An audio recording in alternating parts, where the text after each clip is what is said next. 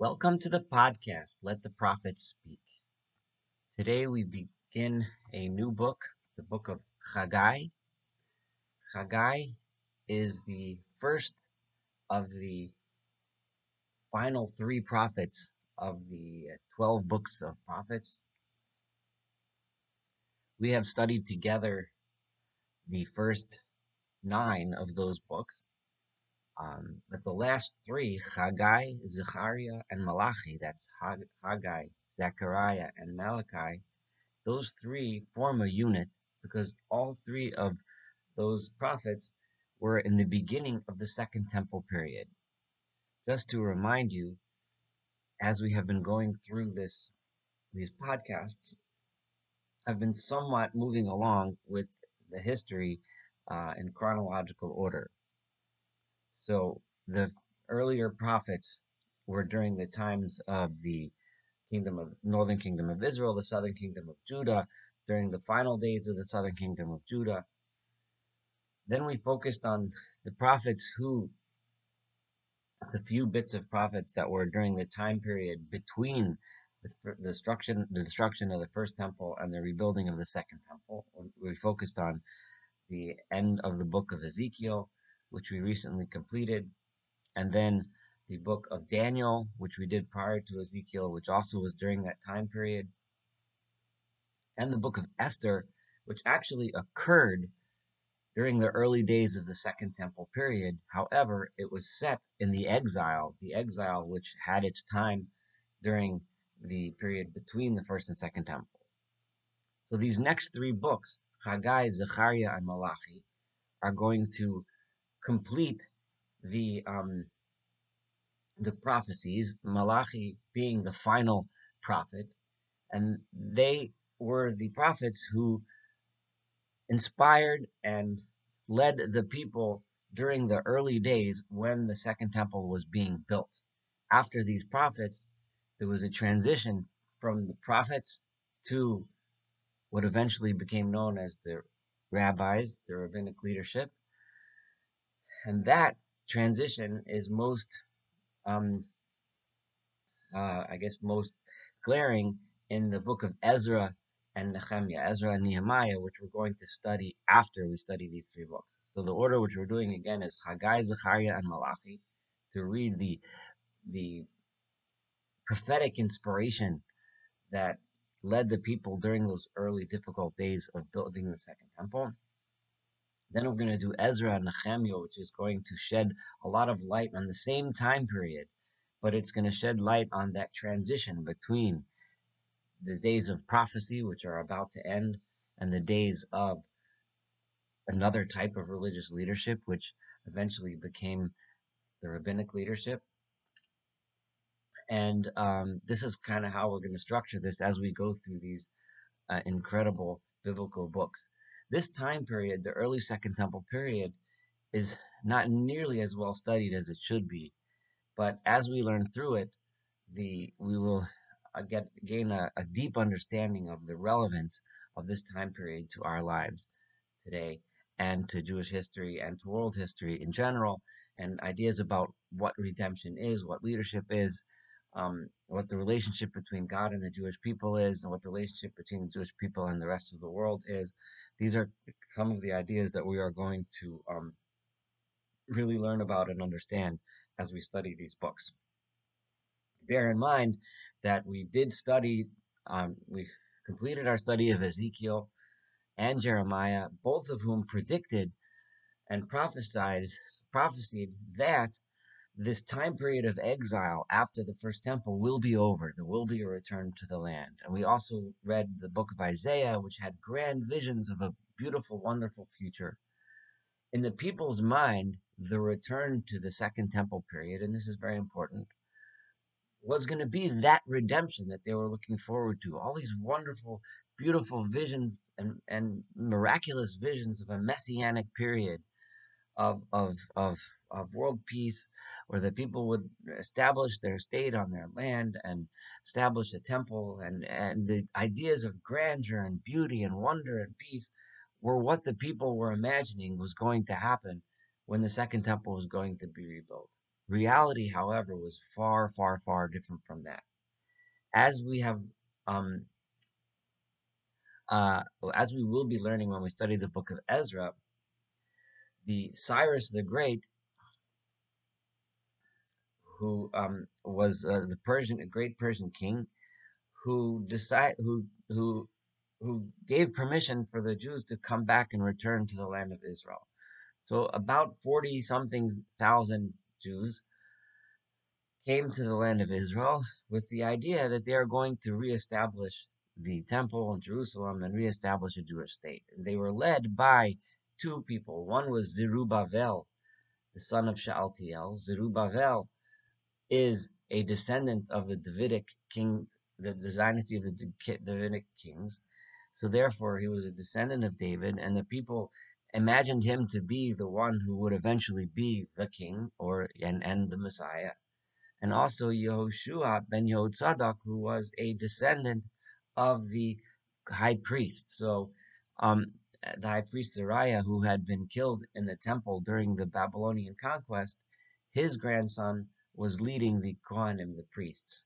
So they had the leadership in place, and by all accounts, both Zerubbabel and Yehoshua were tzaddikim, they were righteous people in whom the people could have faith and the idea that these people are going to lead the new and reinvigorated and rebuilt, actually messianic, new Jewish state in Jerusalem in Israel.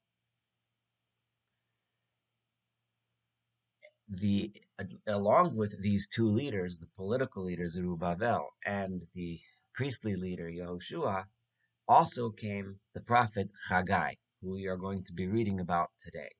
Haggai, just a little comment about his name. It's an unusual name, doesn't pop up very much, but there are other similar names in the Bible that pop up here and there, Chagiti, in various places. But Chagai, in most commentators assume that it comes from the word Chag, which is a holiday, and Chagai would mean my holiday, which is a representation of the celebration of the holidays that the people celebrate together with God. So Chagai would be would personify the celebration of the relationship between the people and God, and that would be the meaning of Chaggai's name. Now, while the book of Chagai is short, the influence of Chagai on the future of the world history and in general and Jewish history in particular is profound. Chagai was the prophet who inspired the building of the Second Temple, which we are going to be reading about here. Another note before we begin reading the text, which is very important, and that is we have these grand visions, we have the leaders, everything seems in place, but many, many things are wrong. When the people come to the land, they're living there approximately 20 years or so from the days of Cyrus's um, decree that the people can return, and they're impoverished. They manage to build houses for themselves, but the economy is down. The vast majority of the Jewish people at this time period are not in Israel with them. The vast majority remain in exile in various places in the Persian kingdom. Evidence of this is to be found in the book of Esther, which we just read.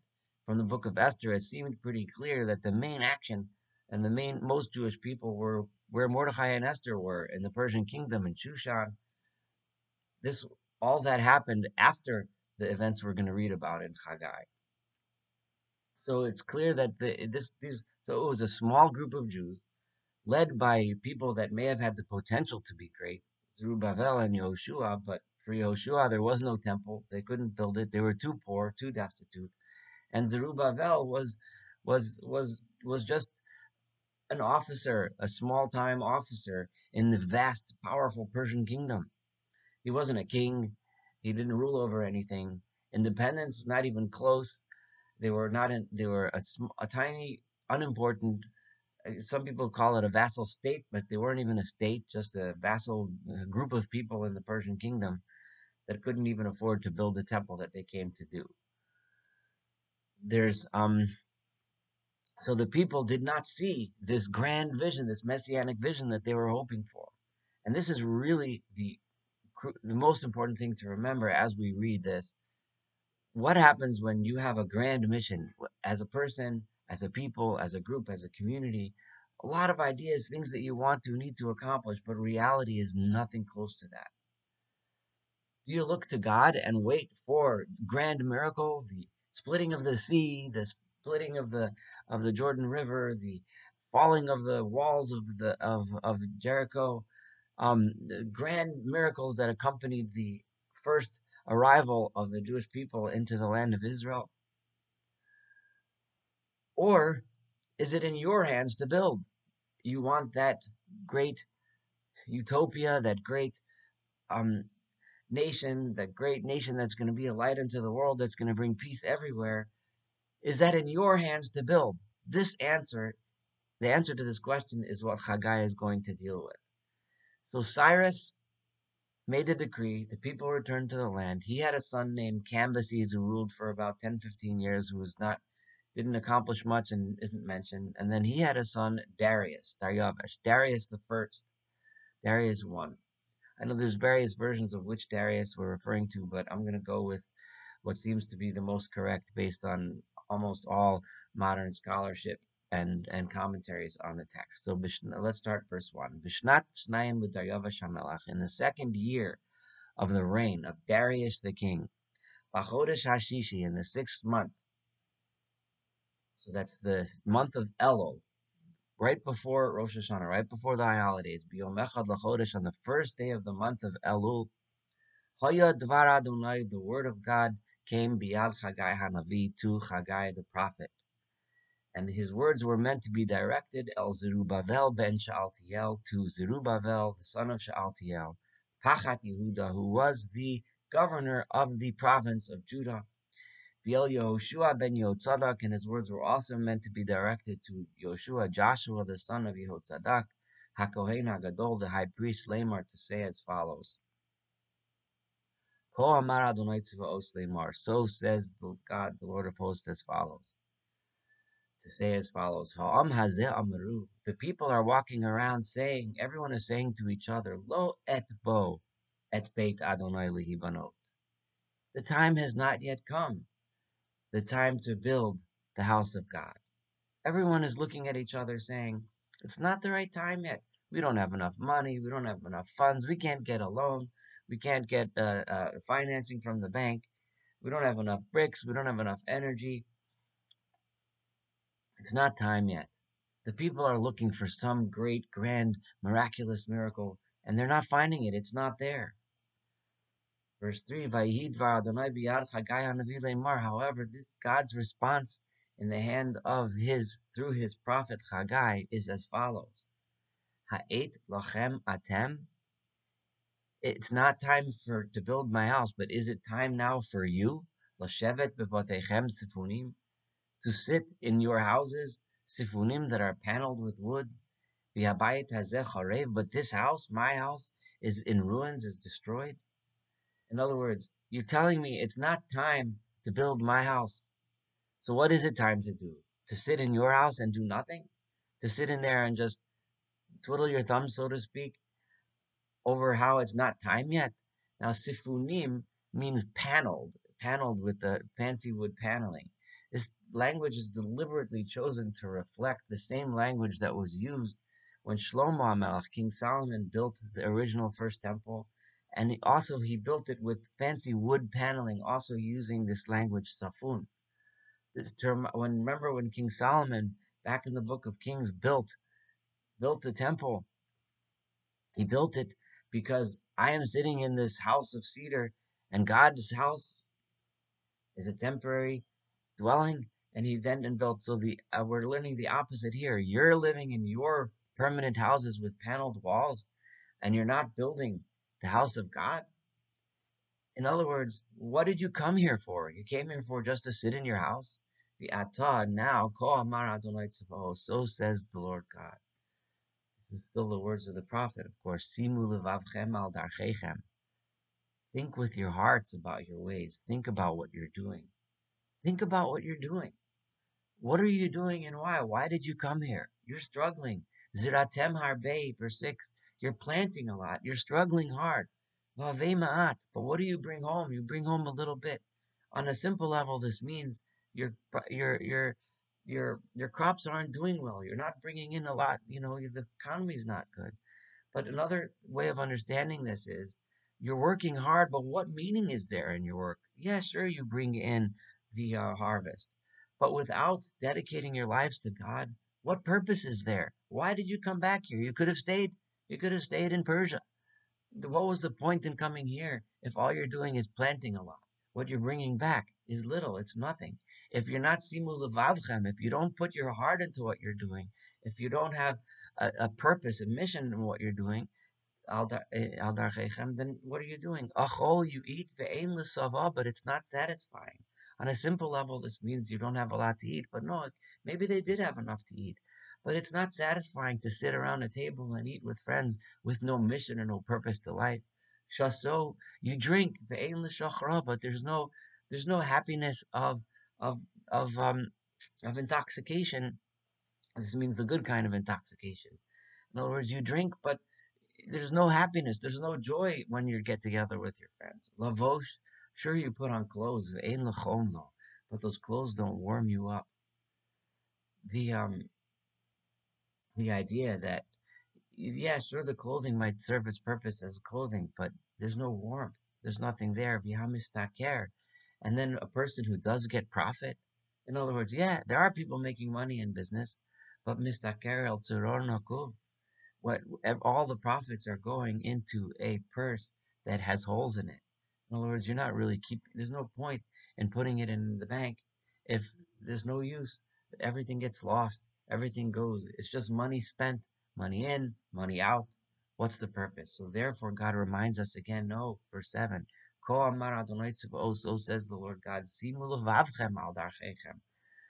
Put your heart in what you're doing. Think about what you're doing. If you want your life to be meaningful, think about it. Remember it.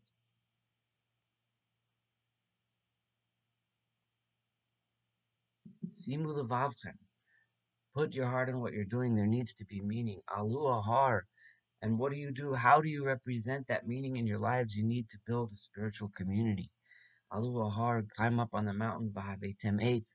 Bring along some wood, uvenu habayit, build the house.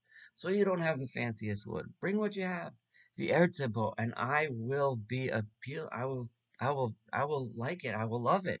The ekovda, and I will be honored. Even if you can't build the biggest, most beautiful temple in the world, or a temple the level that it was the first time around, I will be honored by it because of Simul of Avchem, because you put your heart into it, because you did it with meaning. Omar Adonai, so says God Himself. Pano el harbe v'hinei lema'at.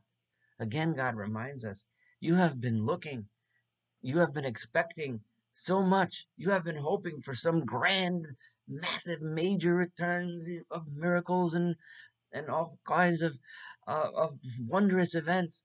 But what did you find when you got here? It was a little bit. But that's the whole point, God is saying. I wanted you to learn that you can make meaning even out of a little bit if simulav avchem, if you put your heart into what you're doing. You would bring food into your homes, you would bring your products, your things, your money into your home, and I would blow upon it because it meant nothing, because there was no meaning in it. Ya'an men Adonai Tzvaos. For what purpose did you bring all that stuff into your home, says God? Right? For what point did you bring wealth into your home? For what? Why? Just for yourselves? It was nothing. However, Yan Beisi Asheru Charev, you did it because of my house, which is destroyed? No, you didn't do it because of my house. Yatem Ratzim Ish Leveso. You all ran each person into his own house. Everyone went to themselves. This is kind of a hint where it's saying that when people work together on a project, it's not Ish Leveso, each person into his own house, but everyone works together to build a common goal. That's the purpose and point of building the temple. That everyone, instead of running each person to his house and bringing his food, his profit, his things into his own home, no. God wants us all to band together, work together, build something together that will be an inspiration for everyone. It will bring people together. You weren't bringing your things because of my home. My home is destroyed. says. You are bringing things just for your own selfish homes. Al Kain, therefore, this is the reason, Aleichem, Kolu Shemayim Ital. This is why your economy isn't doing well, why the heavens are stopped giving dew via Aretz Kol Yivullah, and the land is not giving the produce like it used to. This is why, verse 11, "Va'ekra chorev ala aretz v'ala harim." This is why there's drought upon the lands and the mountains, v'ala dagon, v'ala tiros, and on the grain and the grapes, v'ala yitzar, and the oil, v'ala shertotzi adam, and all of the products that the ground gives, v'ala adam, and the people. It would sound like the people were not having children as they usually would, v'ala beheman, on the animals were not being fruitful, v'ala kol yigia kapayim, and on the products of work that all people do, nothing was blessed. Why? Not because God isn't there, not because God doesn't want to give blessing to the people, but because the people were not bringing spirituality into their lives. The people were not working together towards a common spiritual goal. The people were not banding together to build the temple. So everyone had it backwards. That's the bottom line that Chagai is saying. You think you need to sit here and wait for God to come and then the temple will be ready? No, you have it backwards. You get together. The way the temple is rebuilt. How does redemption come? Redemption comes because you do it. Redemption comes because you band together instead of ish so everyone in his own home. Rather, no, everyone bands together to build a temple, to build something spiritual, to bring something special into their lives. That's how the Messiah comes. This is one of the most basic ideas that Judaism teaches, and it's presented right here in the book of Haggai. Mashiach, the Messiah, does not come by us sitting down and waiting for Mashiach to come. Haggai, the prophet, is telling us that God Himself is telling us that the way Mashiach comes, the way redemption comes, is through the work that we do together, is through the work that we do to build it. And when we do that work, God will come, as we're about to see in these next verses. One of the most remarkable chapters in the entire Torah and the entire Tanakh. I remember we've studied so many times that of prophets teaching the people, criticizing the people, berating the people, telling the people, prophesying to the people over and over and over again, but people didn't listen. But over here, we know that Zerubbabel, the political leader, and Yoshua, the priest, were righteous. By Yishma, and they heard Zerubbabel ben Shaltiel, Yoshua ben Yosadak HaKohen HaGadol. The leadership heard the message. B'chol she'ir sa'am, and all of the remnant of the people, all of the people that were there, listened. By Yishma, not just they heard, but they listened and internalized this message. B'kol Adonai Elohim, they listened to the voice of God, their God. Yel divrei Chagai Hanavi, and they listened to the words of Chagai the prophet. This is why Chagai was such an influential prophet, because they listened to him. Kasher Shalacho Adonai Elohim, because God, the Lord their God, had sent him. By Yeruah Mipnei Adonai, and the people feared God. The people took that message. Simu levavchem al darchechem. They took that message into their hearts. Vayomer Chagai Malach Adonai, and Chagai, the messenger of God, said, Malachut Adonai, as part of his mission from God Himself, La'am Lemar, he said to the nation as follows: Ani itchem, I God am with you, Noam Adonai. If you put in the effort, I promise you I'm with you. Don't look for me yet. Don't look for me without putting the work in. Don't look for me by hiding in your homes. But you will find me when you get together and start building my temple. Vayoar Adonai et ruach Zerubbabel ben Shaltiel pachat Yehuda.